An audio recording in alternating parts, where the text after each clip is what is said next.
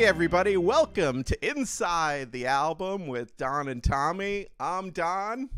I'm Tommy. Hey. See, I'll let you do it this time. All right. Thanks, Don. Yeah, Good no start to problem. the day. Yeah, so this is the podcast where we go into classic albums and talk about the stories about how those albums came together, how the songs were written, how they were recorded, and we give you a kind of an inside look as to what was going on at the time of the recording of that album. And today we are covering an all-time great. It sounds like I feel like we say this every time, but we just keep Wow. covering great albums. Yeah. Yeah, so this one we're doing is All Things Must Pass by George Harrison. And it's technically not his first album as a solo, but we'll talk about that a little bit. But it's an amazing, amazing record because George had just so much content, so much music built up from the Beatles years that just didn't get used on the Beatles records. Not just us saying it, but considered by many a musical masterpiece. Truly. Yeah, without a doubt. It's on, Yeah. A million different lists and Uh, sold a lot of copies, and, we'll get into it in detail. I look forward And there's to a it. lot to talk about with this album because it's crazy the amount of people that are on this record and Uh, who's on this record, and it's the just who's not who's of that time. right. Exactly. It was like Yeah. the lineup of the early '70s was amazing. Yeah, it's great. We're going to talk about that because I was looking at it and thinking about it. If George had to put a band together, he had quite the guys and gals to pick from. Yes, without a Yeah. doubt. Without a doubt. I look forward to discussing it. Some of the greats. Yeah. So let's talk about. We also work with a charity, Yes. and so in concert here with our podcast, we're also working with the charity Music for Mark. So why don't you Yeah. tell us a little bit about that, Tom? Well, thanks, Don. Music for Mark. This is why we're doing this, to raise awareness for it. We're trying to bring music to the schools, kids who can't or don't have musical instruments. We want to bring musical instruments to the world, keep the music alive. You and I both know what music has done for our lives, how it's impacted us, even if it's just spiritually, and how For much we sure. enjoy music. It puts us in that right mindset of God, life is good. So that's what we're doing. Music for Mark, bringing musical instruments to kids who other way wouldn't get one. Yeah, and if you have any used or old musical instruments that are sitting around in your basement or attic, haven't been touched for decades, just reach out to us, musicformark.com, and we'd like to repurpose those and get them into hands of kids who are looking to learn how to play. Perfect. All right, so the album is All Things Must Pass, and usually what we do is start with the band lineup. So here goes the list on this record. So first of all, the list, there is no definitive list of everybody on this album. And there's some rumored people who I'm going to give you at the end who are not really kind of listed there, but people thought they were on the record. So we start off with Bobby Whitlock. You've got Jim Gordon, Carl Radle, and you might know those guys. They were Derek and the Dominoes, right, with Clapton. And then you have Bobby Keys, who eventually went on to start playing with the Stones. Jim Price, who I'm not super familiar with. Do you know him, Tom? No, I don't. Okay. Dave Mason, who we all know, a great guitarist. Eric Clapton, of course, at the time, probably the best guitarist out there in rock. Also on the record is Peter Frampton. And oh, wow. Yeah, and Frampton was not listed on the album, but he played on several songs with, I think it was acoustic guitar. Ginger Baker, who was the drummer for Cream, is also on the record. Ringo Starr, of course, Ringo was like friends with everybody in the Beatles, right? Everybody loved Ringo. Nobody kind of hated Ringo. Ringo was, super popular. And George and Ringo had a really strong bond. So Ringo's on this record as well. Yeah. You've also got Billy Preston, who we've talked about in the recording for Abbey Road, or what did we do? Let It Be or Abbey Road? I forget. Abbey Road. We did Abbey Road. Yep. Yeah. So it was during those sessions where a lot of the crossover happened between those albums and the recording of those songs. But Billy Preston was there. Klaus Vormann, who had played with the Beatles here and there over the years. I think he played bass, if I'm not mistaken, but I may not be wrong. I may not be right there. I'm not sure. And then there were others also, and the rumors are that John Lennon is actually on this record, Maurice Gibb from the Bee Gees, and also the band as a unit possibly was on this. So those last three are rumored, so I don't know how accurate that is, but as we're going to talk about a little bit further on, George Harrison did spend a lot of time with Bob Dylan at this time. Yeah, you can see the connection with the band and Dylan and Harrison. Yep. Yeah, and they actually recorded, and he actually recorded a Dylan song here, a song that Dylan wrote, and George and Bob Dylan actually recorded together. He's one of the few, if I don't know if anybody else actually ever recorded with Bob Dylan at the time. And then the album was produced by George, but also co-produced by Phil Spector. And so that's where you get a lot of the very echoey, reverby type sound that's on this record. It's that, Phil Spector wall of sound. Wall of sound, yep. Which, I'm okay with, but I think he overdoes it a lot. Like he pushes too much into that reverby kind of zone. Well, after a while, it all starts to sound the same. Right, and that's the problem I have with it. It loses its voice. It loses its distinction. It's just like, there's so much in there, so many layers, just for the sake of having them. Almost, that's my kind of beef with the wall of sound. It's like his signature. This is me. This is what and then no other way would it be on the album if it wasn't for that, and knowing that he was part of it. You know what I mean? Right. Exactly. Yep. So this is actually George's third solo record. He actually did a record called Wonderwall Music in 1968, which was a mostly instrumental soundtrack album. And then he also did an experimental record called Electronic Sound in 1969. So those two records, even though they were released in public and everything, George still considered All Things Must Pass as his first solo album. Right. The record was recorded over a period from May through October of 1970 and then released at the very end of November 1970. So again, just like last week, we have another album that was kind of, the Sabbath record was recorded at the end of 1970 and then was actually a 1971 record. So same thing here.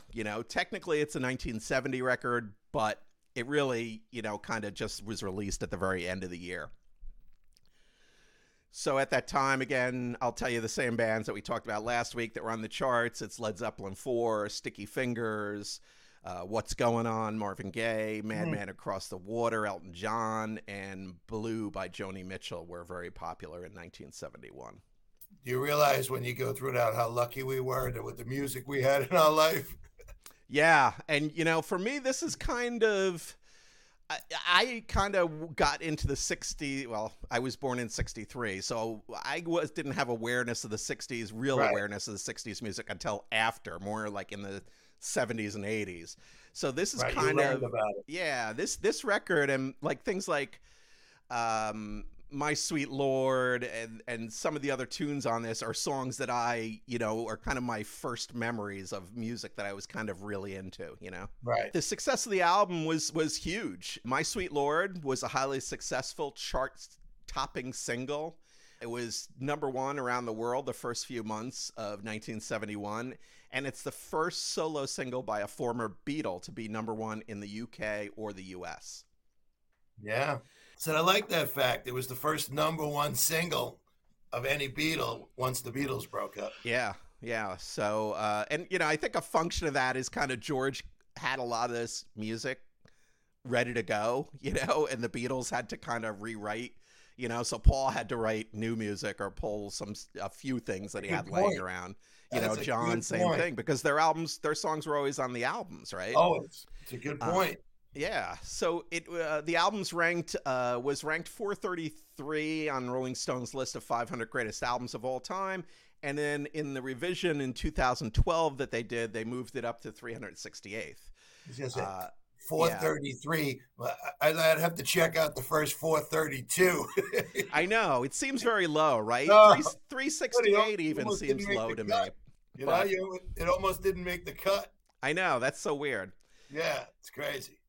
So the album also was #1 on 11 different charts around the world, including the U.S. and the U.K. So it really was super popular. Oh yeah. And I think I think the thing was that there was a lot of anticipation because it was an ex-Beatle and it was the first album. So people knew it was coming out. George had talked about it, and we'll talk about this a little previously, a couple of years beforehand, and he didn't really commit to it until, Paul ended up leaving the band. But so I think there was a lot of anticipation for that, and that kind of fueled it. But again, the songs are fantastic, so it's totally understandable why it did so well.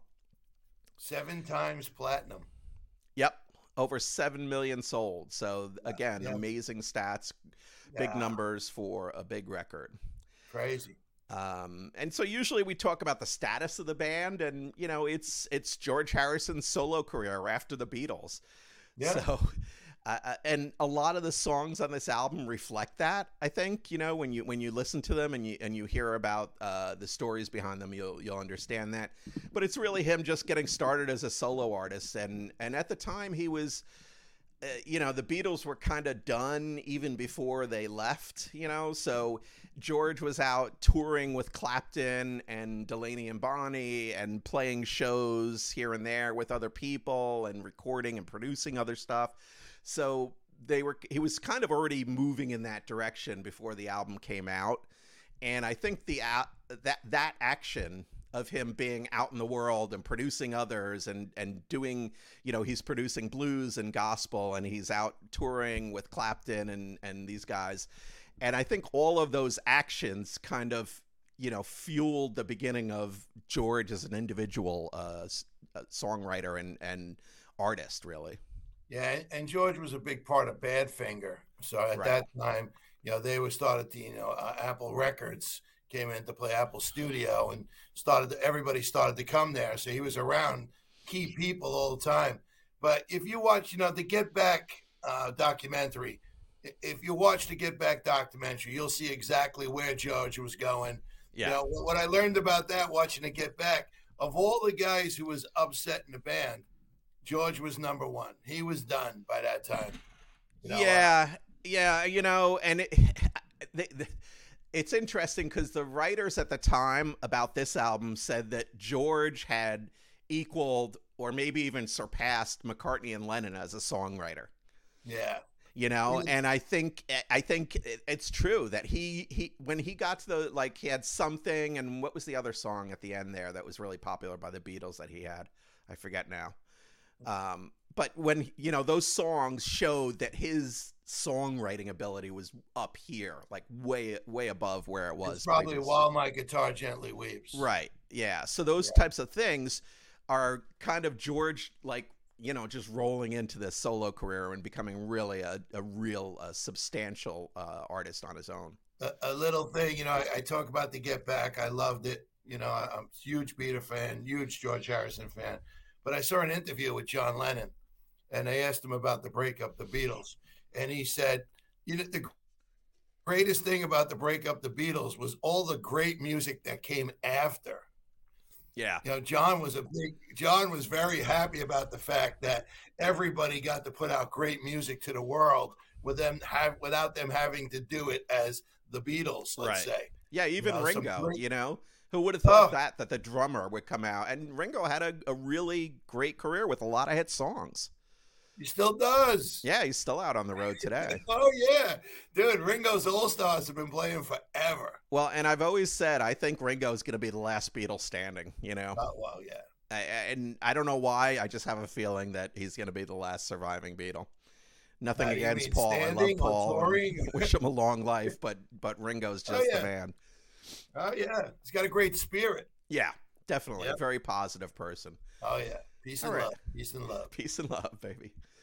So let's take a look at the album cover here. Yeah. And it's, hippie George with the long hair sitting on a chair in a field surrounded by 4 gnomes. It's a couple gnomes. Yeah, and this one is interesting. So the rumor or the thought in most people's minds is that this is the Gnomes are the four Beatles, and Ah, this is George kind of raising up and leaving, removing himself from those Beatles. And yeah, it kind of every works, right? album, every album back in the '70s had a subliminal message, right? Yeah, right. But this is one I like. And we Yeah, talked last week cool. about the Paranoid cover, and I wasn't a big fan of it because it just seemed Right. like weird. But this one actually, I think, it's very, first of all, it's a very artistic shot, right? It's a really great photo. And the fact that, whether or not they are the Beatles, according to, in George's mind, Yeah, it's a great story. So I love it. let's go with it. Yeah. Paul Nome, John Nome. Ringo Gnome, There George you Gnome. go. There you go. So when this Okay. album when this album was released, it was a 3-disc record. Right. So it's really, Great. I mean, it's really a double because there's a third bonus disc called Apple Jam, which is it's really good and it's just instrumental jams because it's George Harrison, Eric Clapton, I think Dave Mason is on it, and there's a couple of others in there.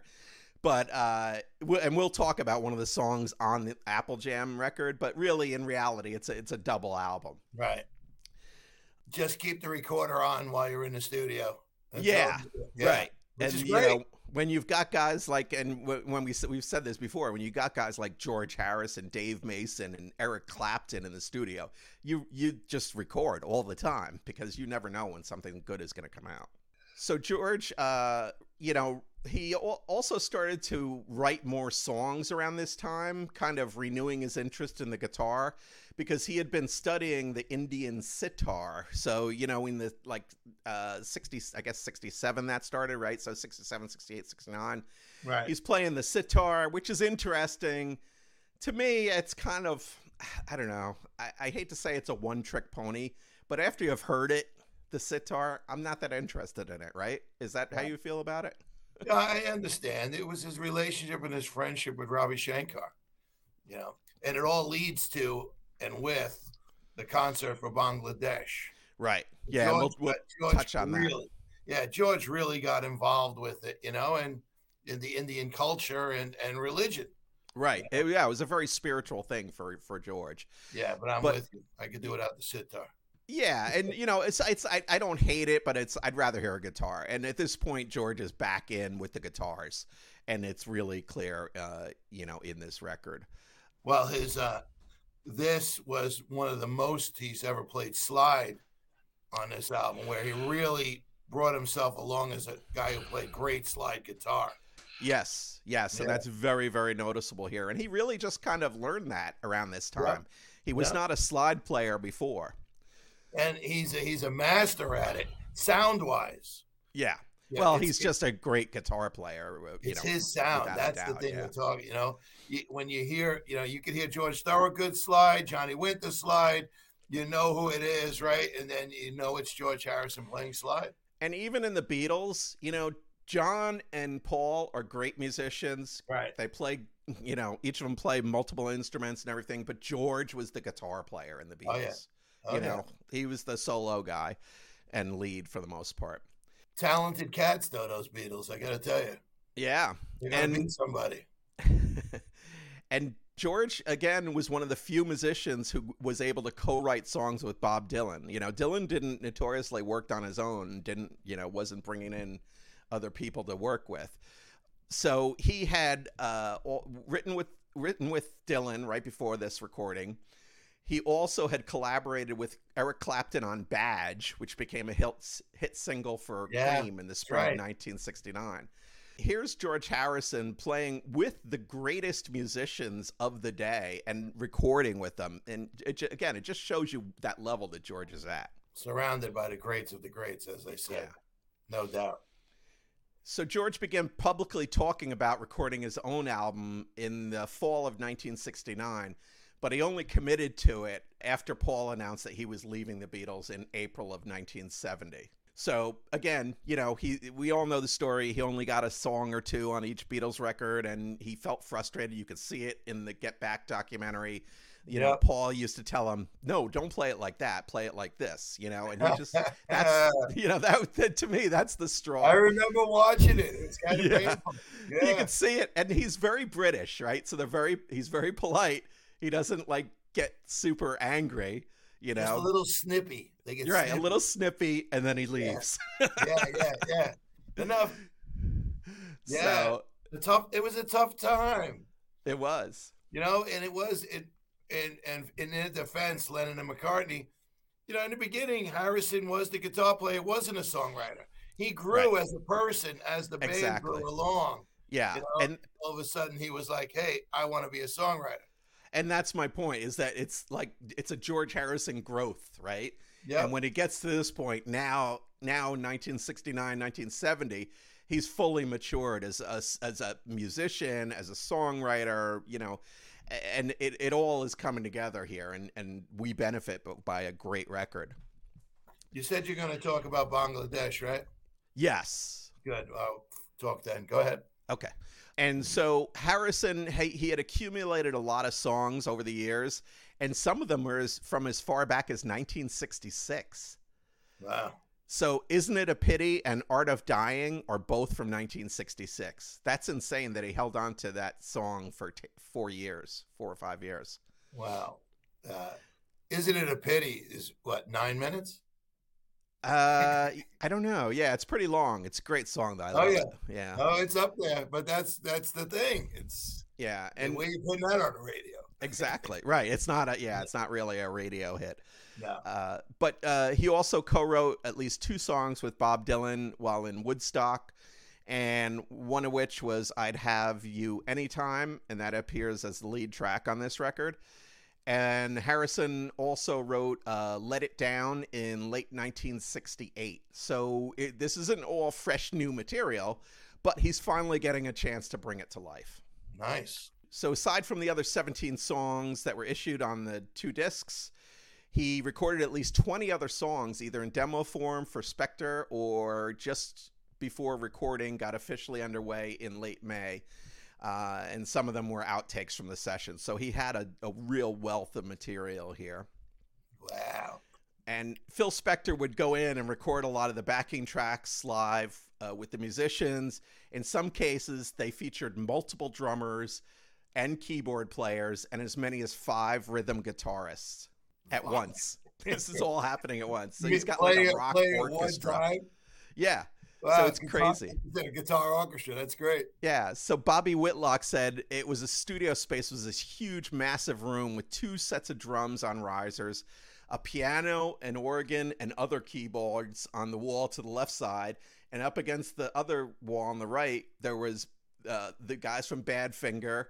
And then in the center were Eric and George with guitars. So wow. It's really like a 1970 all-star rock and roll orchestra here. That's a place you'd like to be hanging out. Yeah, that's crazy. That's great stuff, man. All right. Now, since this is a double or triple record, we're going to do something a little different. Normally, we go through every song on the record and talk about them. Here, what we did is just pick out our favorites because we really don't have time to go through the entire record.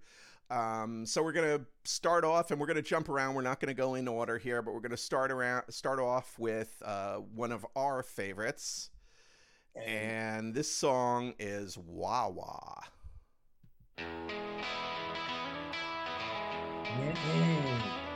So good, right? Best riff.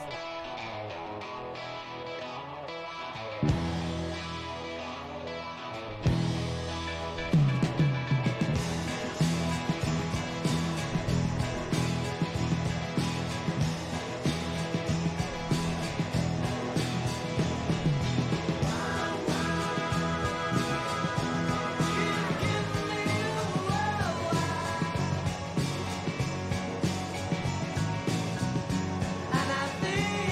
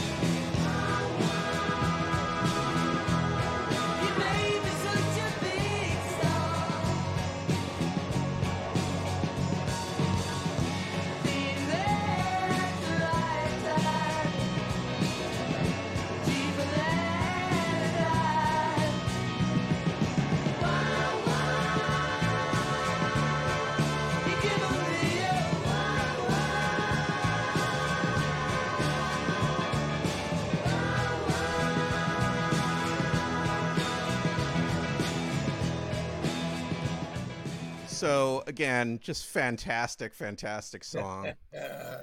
And George wrote this when he temporarily left the Beatles, as we saw in the documentary. You know, when he left, he went out and wrote this song. Wow. I'll show you. Yeah, well, and he said this. He later confirmed that the song was a swipe at Paul. You know, it was the first song recorded for the album, and during the playback, Harrison was shocked at the amount of echo that Spector had added, since the performance had sounded relatively dry through his headphones. I got you. Sure. Yeah, so it's a big difference from what he was hearing, right? So Klaus Voormann immediately loved it, and Clapton loved it as well. And Harrison said that later he grew to like it. Yeah, well, all I can share about this song real quick is that I didn't get the opportunity to see George, but the great band, the Fab Four, that we have around us here, at the Beacon. And if you like the Beatles, definitely go see the Fab Four if they play near you. They're fantastic. Well, I saw on George's 70th birthday, they came on a stage and opened up with Wah Wah. Yeah, I was at that show with you. Oh, that's right. One of the greatest moments, man. Hey, you were with me. It was the greatest, right? When they came out and just ripped into it, it was like, the greatest. Oh, my God. So good. So good. What an opening song, right? Just so much joy. That was such a great show. That was great. Yeah, and I can't, if you, wherever you are, if the Fab Four comes to your town, go see them. They don't dress up like the Beatles, so you're not going to get the Sgt. Pepper's outfits and all that stuff, but they play the songs precisely as they are on the record. Amazing. And it's amazing. Man. Just amazing. Go see them. George said it was a song that when he left the Let It Be movie, he's talking about the scene where him and Paul are having the argument, which we were just talking about. Right. And he said, we're trying to cover it up. So they are being very British, right? Very polite. And then the next scene, he's not there, and he sees, the movie afterwards, and Yoko's just screaming, doing her screeching thing. And he says, that's where he had left. And he went home, and he went to write Wah Wah.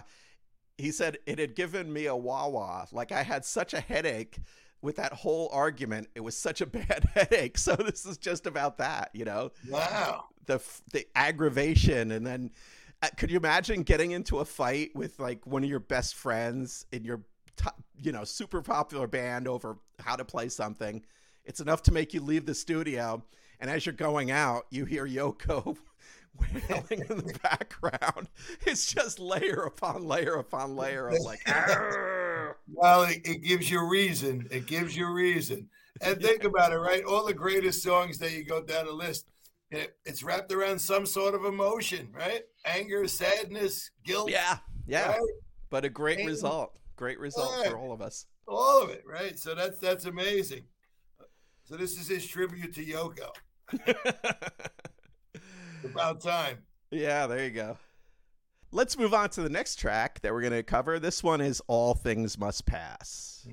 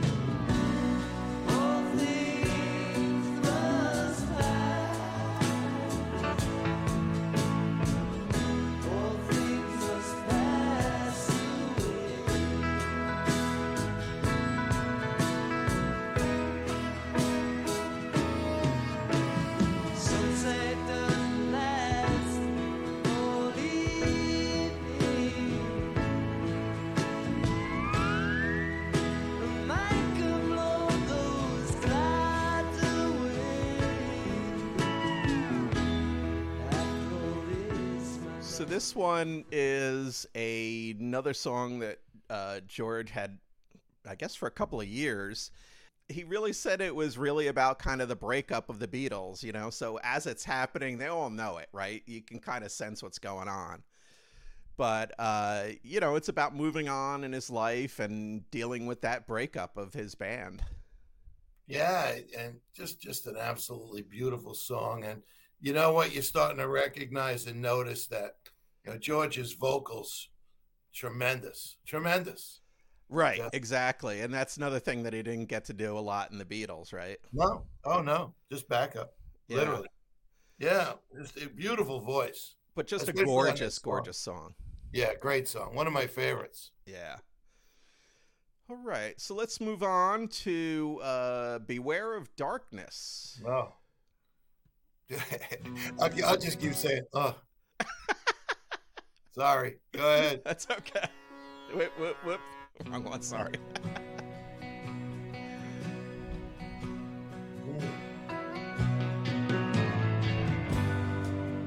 Watch out now, take up your word for swingers.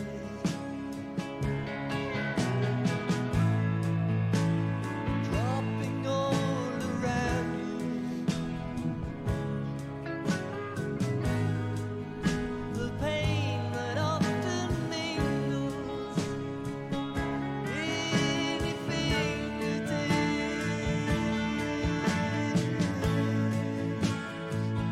beware of darkness.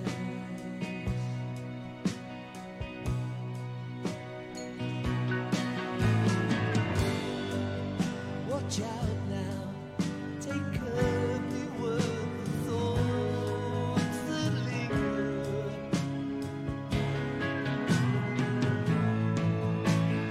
Winding up inside your head.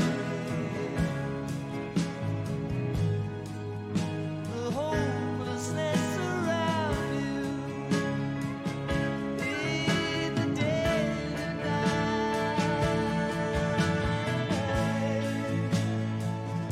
Beware of sadness.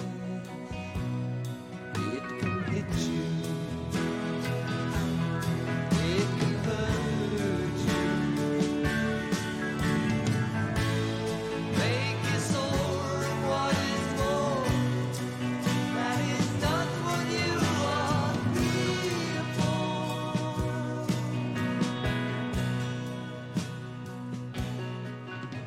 This is one where you really, I mean, you get that rock orchestra feel, right? You can Right. hear this also as a solo of him just on the piano, right? But now you've got this breath and the guitars and the, you know, all the stuff that's going on in the background. Even sounds like they have some kind of classical drums or, you know, kettle drums or something in the background there as well. Yeah, you know, it's a true masterpiece. The world could use this song today, and I mean it. You know, it's George's way of saying, you know, there's so much. George was really getting into the spiritual end of life, and Yes. there's so much more to life. And the line that always hit me, and I'm a huge George Harrison fan, changed my life. You know, it says here, that is not what we are here for. You Right. know, the pain, the anguish, the anger, you know, the heartache. That's not what we were put on this planet for. You know, this song is a great reminder of that. Just a beauty, of absolute beauty.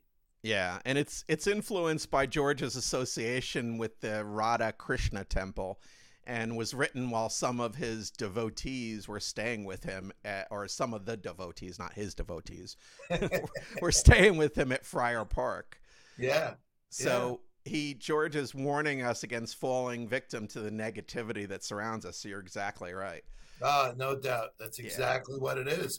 And you can hear it. It's just beautiful, man. But what a great reminder. You know, I've always had this song, one of my favorites to play when I'm just chilling out, want to get in a good mindset. The reminder, you know, I say it all the time. This is rock and roll, right? The reason we're doing this, and I mean it with all my heart, is go play these albums.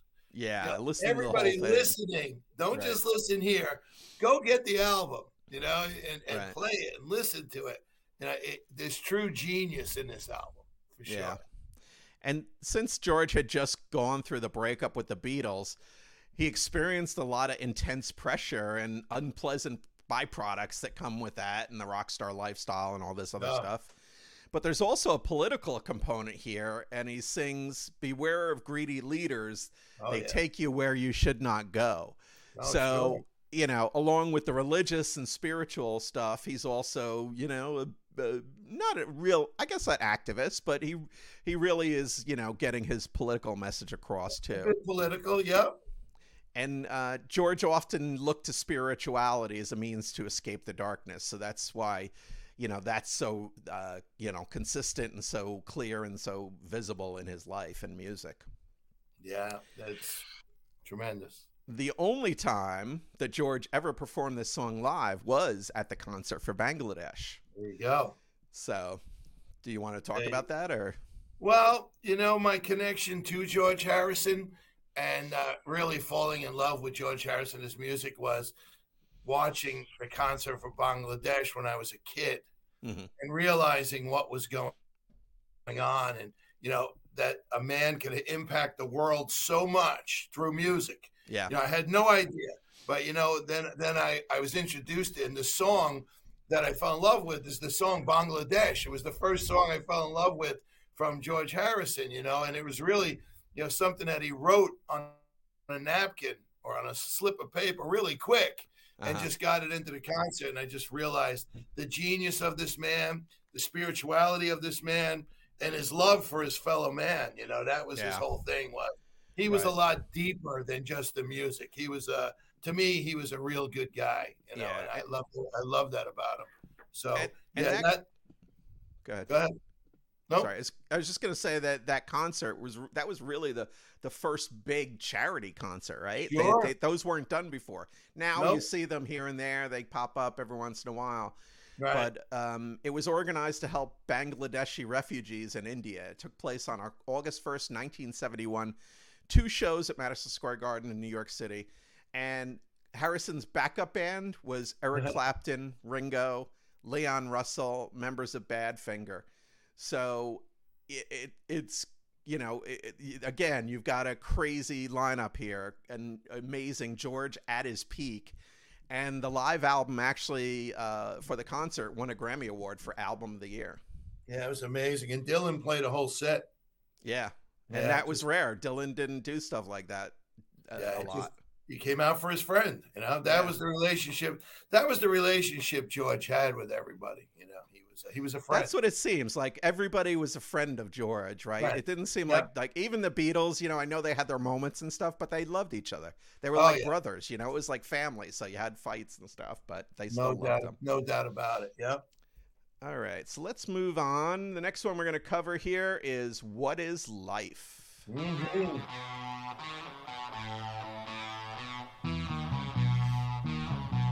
Again, another super hit of the 70s, right? Wow.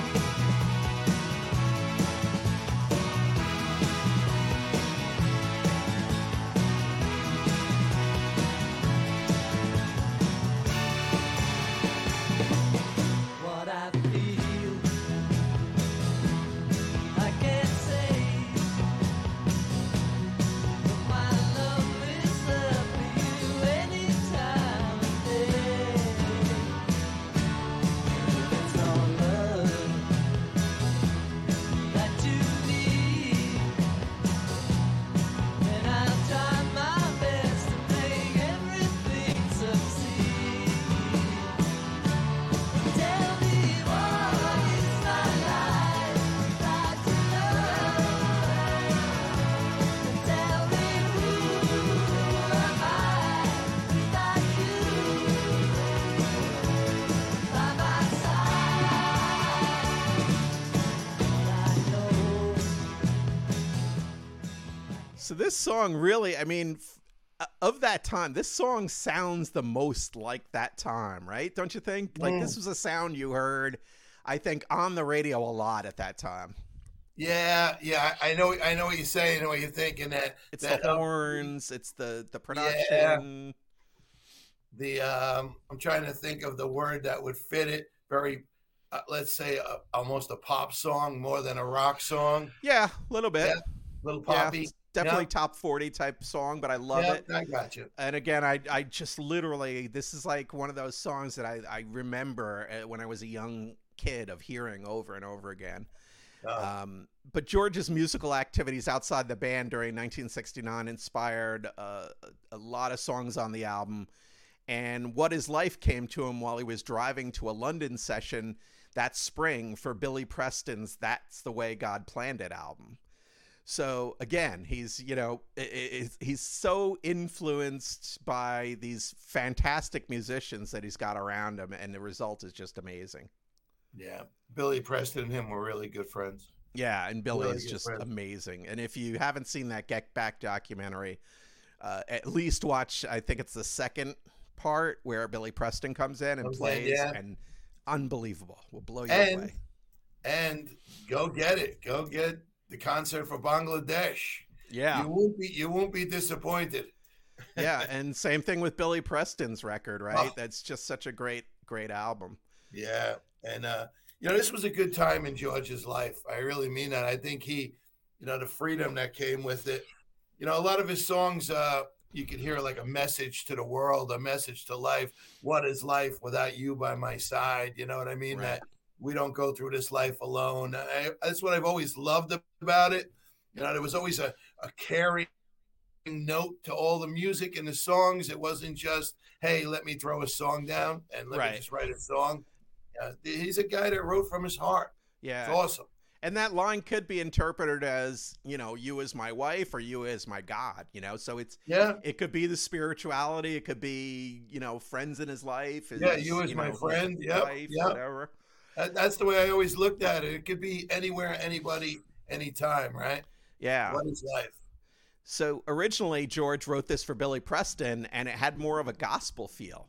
So George was producing music at the time, and he was producing some blues and gospel stuff. And he recorded it a couple different ways, ended up liking the kind of the fast rocker version that we hear now. So he decided it wouldn't be good for Billy Preston, and he kept it himself. You know, and he worked with Billy Preston because they were friends, and he was also, Yep. Billy Preston was one of the first artists on the Apple label. Huh? The original song had piccolo, trumpet, and oboe parts that weren't used because Harrison didn't like that feel. But they can be heard on the reissue of the album where the original backing track is included as an extra song. So you can check that if you want. It sounds interesting. But again, I think to me, that's a little bit of, you know, Phil Spector, and it's just too much, right? Well, yeah, no piccolo. Yeah, no piccolo. We banned the piccolo. Yeah, no, there'll be no piccolo. Thank you. No, I get it. It's, yeah, he always, the wall of sound is literally that brick after brick. You think of it that way. He built upon everything. Everything was never ground floor. Yeah. Everything was built out. Every Yeah. sound. It, to me, sometimes it works, sometimes it doesn't. But, Yeah. you know, that's personal choice. George put the kibosh on it. Yeah. All right. So let's take a listen to the next track we're going to look at here. This is Awaiting on You All.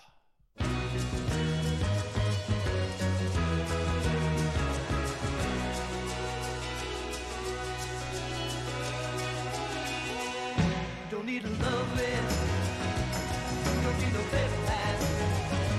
You don't need a heart as your full of mic, unless you're in. If you open up your heart, you know what I mean. We've been polluted so long, I need to wait for you to get clean. By chanting the names of the Lord and you'll be free. The Lord is waiting on your arms, you can see. Chanting the names of the Lord and you'll be free. The Lord is waiting on your arms, you can see.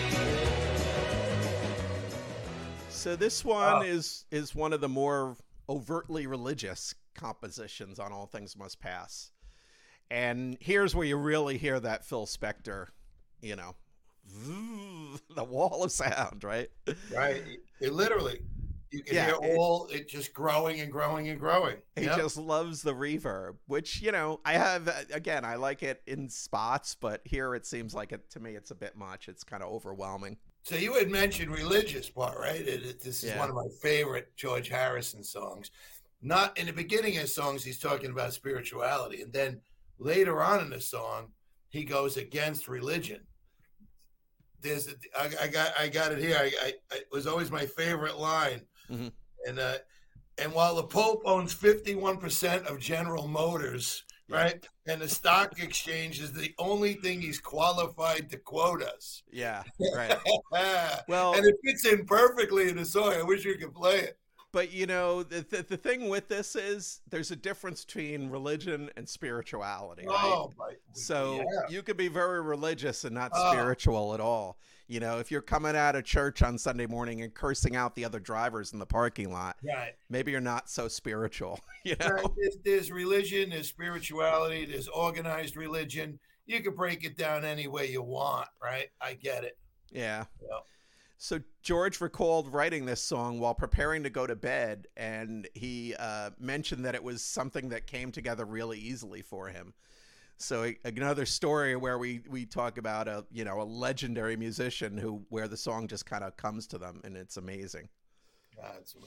What a great song! Everything about it. It's just without fun. a doubt. Yeah. It's just a fantastic. Yeah. All right, so let's get into what is probably, I guess, the biggest hit, right? My Sweet Lord. Yes.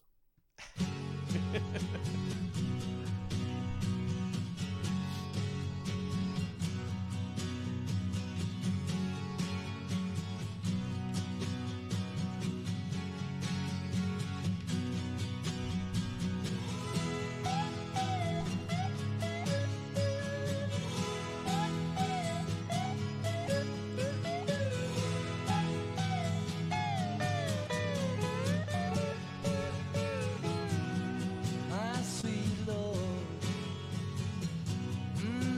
my Lord, my Lord. I really want to see you, really want to be with you, really want to see you, Lord, but it takes so long, my Lord, my sweet Lord. My Lord, my Lord, I really want to know you, really want to go with you, really want to show you, Lord, that it won't take long, my sweet Lord, my Lord. My sweet Lord, I really want to see you. So I think everybody's pretty familiar with this. It was the huge hit for George Harrison as a solo artist. And so George began writing it as an exercise in writing a gospel song during the Delaney and Bonnie stopover in Copenhagen in December 1969. Wow. So again, he's with these guys out on the road, and Clapton's there, and the other players we've mentioned. And when they recorded it, they wanted to get that guitar. They wanted to make that acoustic guitar that's so prevalent at the beginning, make it really kind of thick, right? And so what they did was they put the guitar players in a plywood structure. So they put them in basically a box, Right. and had them play it in there, which is crazy, but it sounds amazing. I mean, to me, it's one of the great acoustic sounds in rock and roll. One of the greatest acoustic sounds. And when I was listening to it, you know how you usually hear a drummer with the boom, boom, boom, but the guitars were actually keeping the time with the Yeah. acoustic guitars. Very rhythmic, right? Very, Yeah. yeah, Spot on, right? Just amazing. yeah. And George's vocals, man, incredible. Incredible. Thank Great. God they came to the world. Blows my mind. in this song, it's religious. It's about Eastern religions, but then he also does the hallelujah thing, and then he moves into the Krishna thing. And his thought there is that it's all the same thing. You know how we say it's just rock and roll? Well, this is just spirituality. It doesn't matter whether you're, Christian or whatever. It all means the same thing, and we're all trying to, hopefully be positive people and make the world a better place and help others and things like that. It's not your God. It's not my God. It's our God. Right. It's the God. Right. Let's stop breaking it down and taking ownership of God. Right. Exactly. And George also mentioned that it was really about a mantra. So mantra is something that you repeat over and over when you're meditating. Yep. And so he said that mantras they're very mystical sound, and the vibration is encased in the syllable. And he said that has a lot of power in it, and it's hypnotic. So, if you do, I don't know if people meditate out there or not, but if you do that and you get into these mantras and those types of things, you really understand that effect that it has on your brain and your body. Sure. I get it. And this was the first #1 hit for any Beatle after the band broke up. And you can see why it's just, a fantastic and legendary song. Yeah. Did you want to talk about the chiffons? Sure. Go ahead.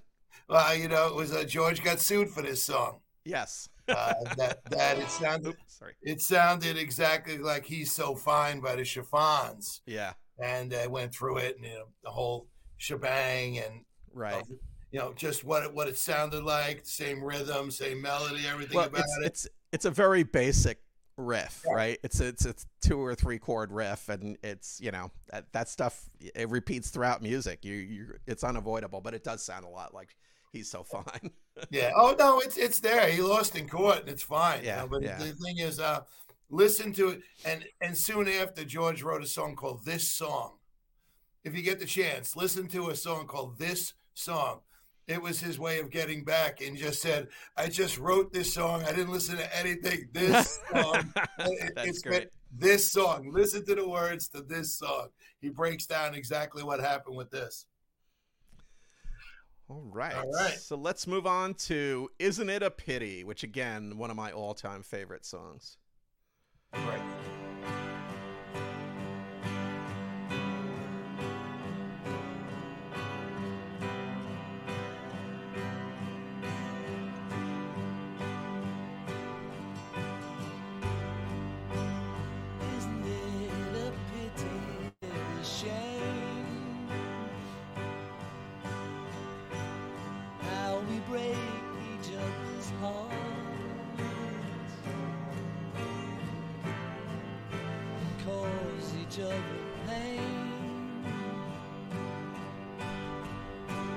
How we take each other's love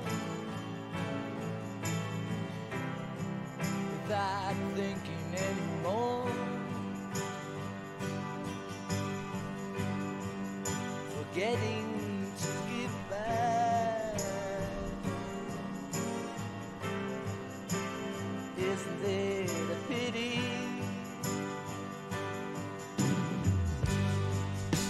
Some things take so long,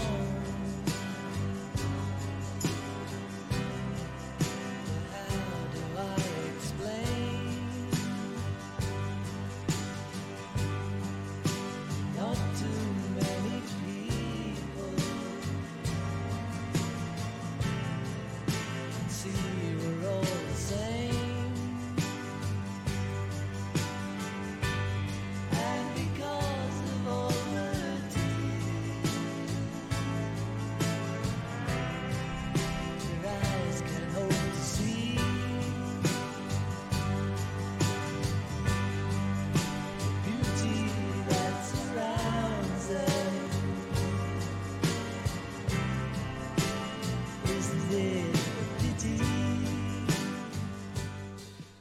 So this one was one that George wrote in 1966. And it was rejected for inclusion on multiple Beatles albums, including Sgt. Pepper. I just got to say something that I feel is profound. So I'm hopping in because it just hit me. I mean this. This is not a Beatles song. It's not a Beatles song. You can. Hey, why do you say that? I think what we're starting to see is that George was writing George Harrison music without knowing it. Yeah. What meant to him and not what meant to the Beatles. So what I mean by that is, yes, it could have easily been a Beatles song, Mm-hmm. but not written with the intention to be a Beatles song. Like he was writing songs, but let's face it, Lennon and McCartney had a system, a science behind everything they did. Right. That made it a Beatles song, right? You know what I'm getting at? Yeah. And so it was different. I don't think this was written to kind of, hey, let's make this a Beatles song. George would have loved it, but it's not a Beatles song.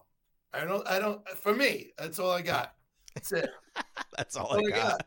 No, I'm just saying, I just think it was written more from a George Harrison point of view of the world and not so much the Beatles. Right. How would the Beatles have turned that into a Beatles song? It would have been, something else would have been in it. Yeah, I think it could have been modified a bit, but I think it kind of might have fit into Sgt. Pepper's, but who knows? I mean, it is what it is. It's a great song. It's one of my favorites. I love playing it. I play it on the guitar, and it's just amazing. No, it's a great song. I just couldn't see it fitting in for the benefit of Mr. Kite. Yeah, that's true. That's a good point. There you go. So George played multiple guitars on this track, and 3 members of Badfinger provided ambient acoustic guitars. So that was part of the wall of sound from Phil Spector. Yeah. So George had been suffering about Paul's habit of dictating how each musician should play, and Harrison then allowed all the contributors to this album to do, express themselves, and they have the freedom of doing whatever they wanted when they played. So Badfinger guitarist Joey Mulholland said that George directed the sessions and was completely unassuming and patient. He'd come over to us, bring the guitar over, and say, okay, isn't it a pity? He'd go through the song with us once or twice, show us the changes. And he said George used a lot of diminished chords. If you're a guitar player, you'll understand that. They're just like different versions of normal chords. And then they would learn the song as they went along, and generally after 2 or 3 times through the song, they had a pretty good idea how it went. So George did the exact opposite of what Paul was doing in the Beatles, and just kind of let people play and was happy with what they produced. And I think especially when you've got a lineup that includes, even some of the minor guys in this, like the guys from Badfinger, they're still great musicians and amazing talents. And so if you don't let them create, you're kind of shooting yourself in the foot, I think. Yeah. Well, at the end, the Beatles became studio musicians. Nothing was written any longer to be actually performed. It wasn't in their mind anymore. They were done with the road. Right. So it's a different mindset, different concept, of what the songs are going to be like. And McCartney became the field general. He took that role over. Well, yeah, then they were in a situation where Epstein had died and they needed somebody to do that. So Paul was doing a lot of the business stuff plus the band and kind of just took the lead. And they needed that. If they didn't have that, it would have been rudderless, and they probably would have broken up earlier. Well, that documentary showed us so much. Lennon became like the little kid in school. He didn't care. He was just sitting there laughing, joking. Hey, if we get this done, who cares? Right, he showed up when he felt like. He was like the bad boy, like funny, having fun, breaking everybody up in class. And it was great to watch. I loved it. You saw where they were at. Yeah, you got to see the real personalities, though, who they were as people, right? Yeah. McCartney was structured. Lennon was like, hey, whatever happens. Harrison became quite like bitter and angry that he was, and Ringo just sat back there going, what the hell's going on? Ringo's just like, I gotta be behind the drums when they're ready to go. No matter what, I'm here. That's exactly what he was they'll like. Start recording without me. There was that one song where they were recording and Ringo was in the bathroom, Yeah. And during the recording, he had to sneak behind Paul and get behind the drums. And I forget which song it is, but it's one of those songs on Abbey Road where the drums don't come in until halfway through. It's because Ringo's in the shitter. That's awesome. Awesome. All right, so let's move on. The next track is If Not For You.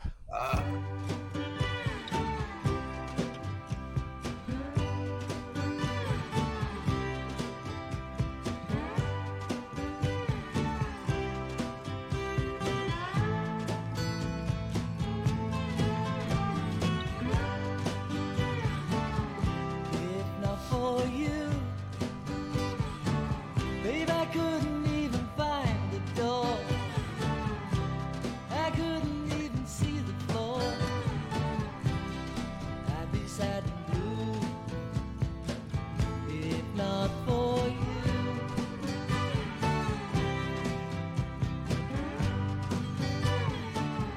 If not for you, late at night would see me wide awake. The day would surely have to break. It would not be you, if not for you.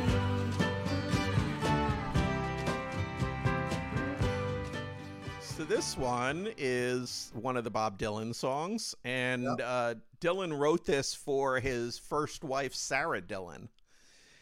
And the track was first released on Dylan's 11th studio album called New Morning in 1970.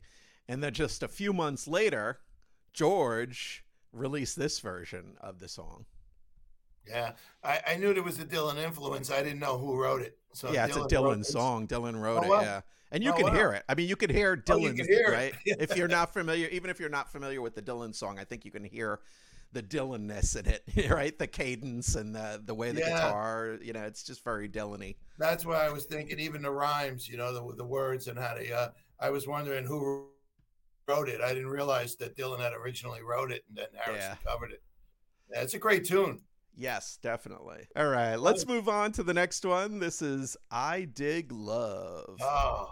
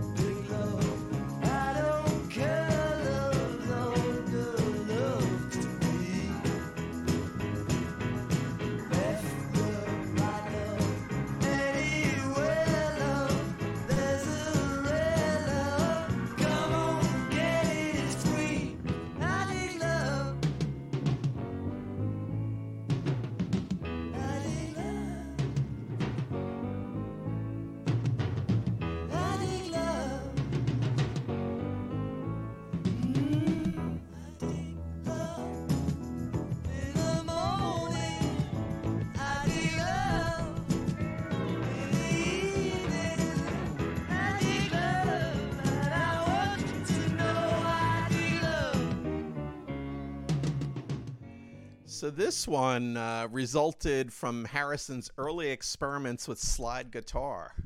Ah, And the reason he got into that was Dave Mason was playing, I guess, with Travis. Delaney and Friends, right? Or Bonnie Delaney and Friends.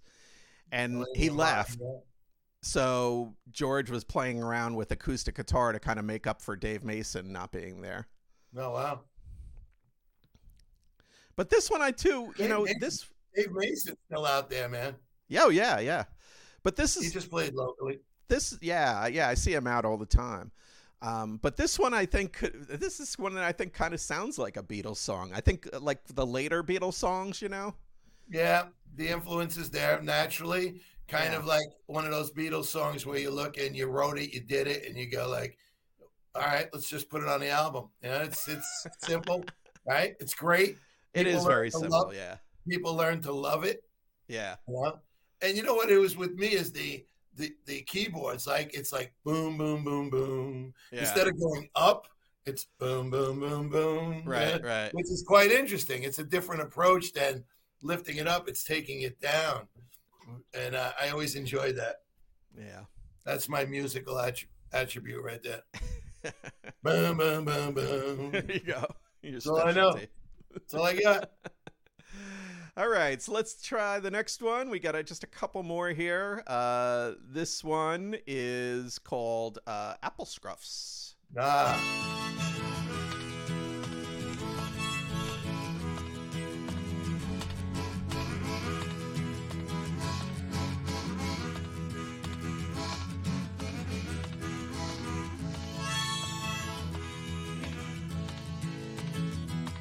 Now watch you sitting there, seeing the passers-by all stir, like you have no place to go. But there's so much they don't know about apple scrubs. You've been stood around for years, seen my smiles and touched my tears. Now it's been a long, long time, and now you've been on my mind, my apple scrubs. Apple scrubs, apple scrubs. How I love you, how I love you. So again, this is another Dylan influence song. So George, from that session in New York that he was at with Dylan up in Woodstock, Dylan gave him if Not For You there, and then George wrote Apple Scruffs right after that. So it's another Dylan influence song, and you can hear it with, it's very obvious with the harmonica and and that stuff that really it's a Dylan type of song. I don't know. Rumor has it that George had written this about the people who hung out in front of the Apple studios. That is true. That they nicknamed them the Apple Scruffs. Yeah. The people sitting on the street waiting to see who was coming into the studio, like groupies, or whatever. Yes. It might be fans. Yeah. So they nicknamed them the Apple Scruffs. Yeah, and they were mostly hippies, mostly women, not bothering anybody. They would hand out flowers. They were panhandling, so I guess people got annoyed by that because they were dirty hippies asking for money on the street. Wow. But everybody looked down on them, including the other Beatles, evidently. But George Harrison saw them not as bums, but as human beings, and they were dedicated to their passion, the Beatles' music. Yeah. So when Harrison finished the song one night, he invited them in to hear it. Oh, that's nice. So that Yeah, probably you made scrubs. those girls' lives, right? I mean, they were hanging out there all this time, and then they're invited in by George Harrison to hear a song about them. How awesome Yeah. is that? And maybe all they needed was a shower. Yeah, who knows? Probably. It's beautiful. All right. Apple Scruffs, ladies and gentlemen. A classic tune. A It shower. really is. Yeah, with a shower. Probably right, though, right? Yeah. That was the hippie way. Oh, yeah. Natural. All right, let's jump into the next one. And this one, this is on the Apple Jam, I think, right? It's Johnny's Birthday. Isn't that on Apple Jam, that record? Well, it's I'm not certain, but I know it's on this album here. Yeah. Yeah. All right, so let's play it and take a listen. Yeah, let's listen. It's Johnny's birthday. It's Johnny's birthday.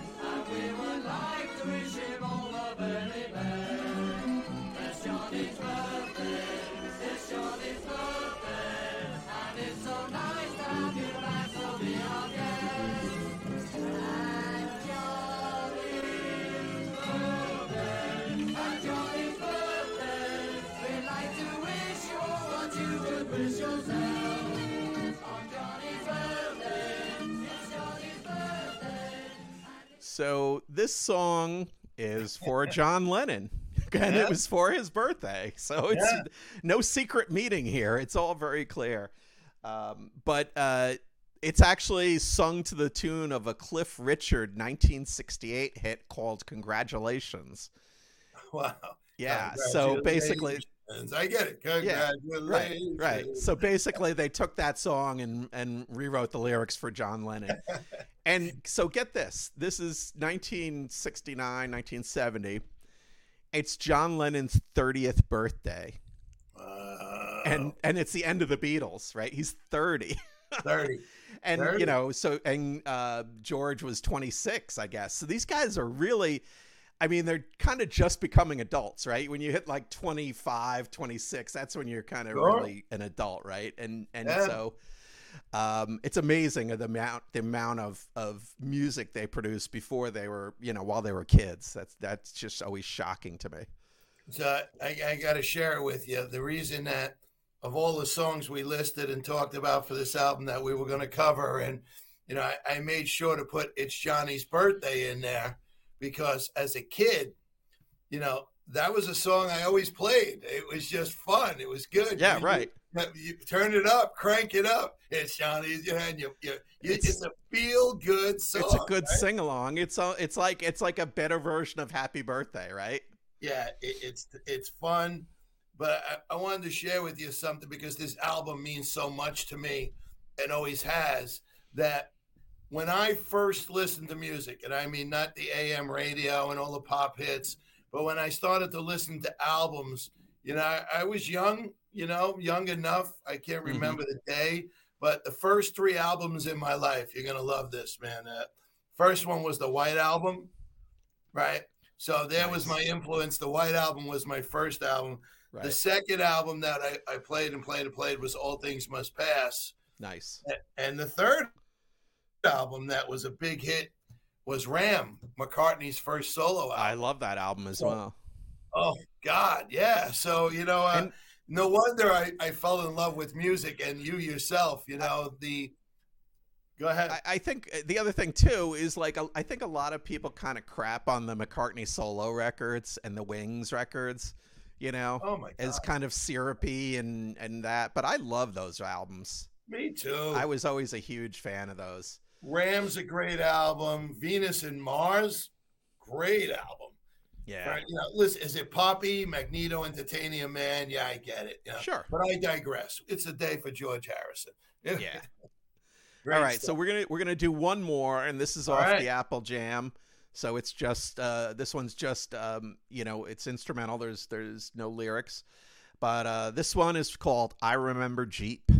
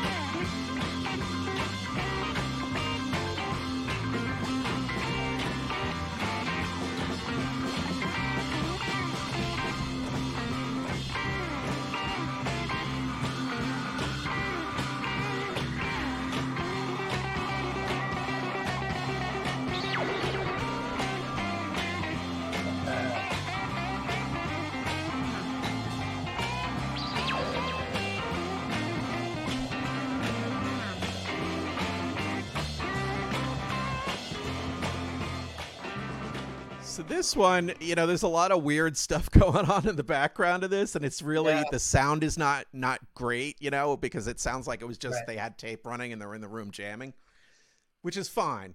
but it's Eric Clapton at like peak Eric Clapton, right?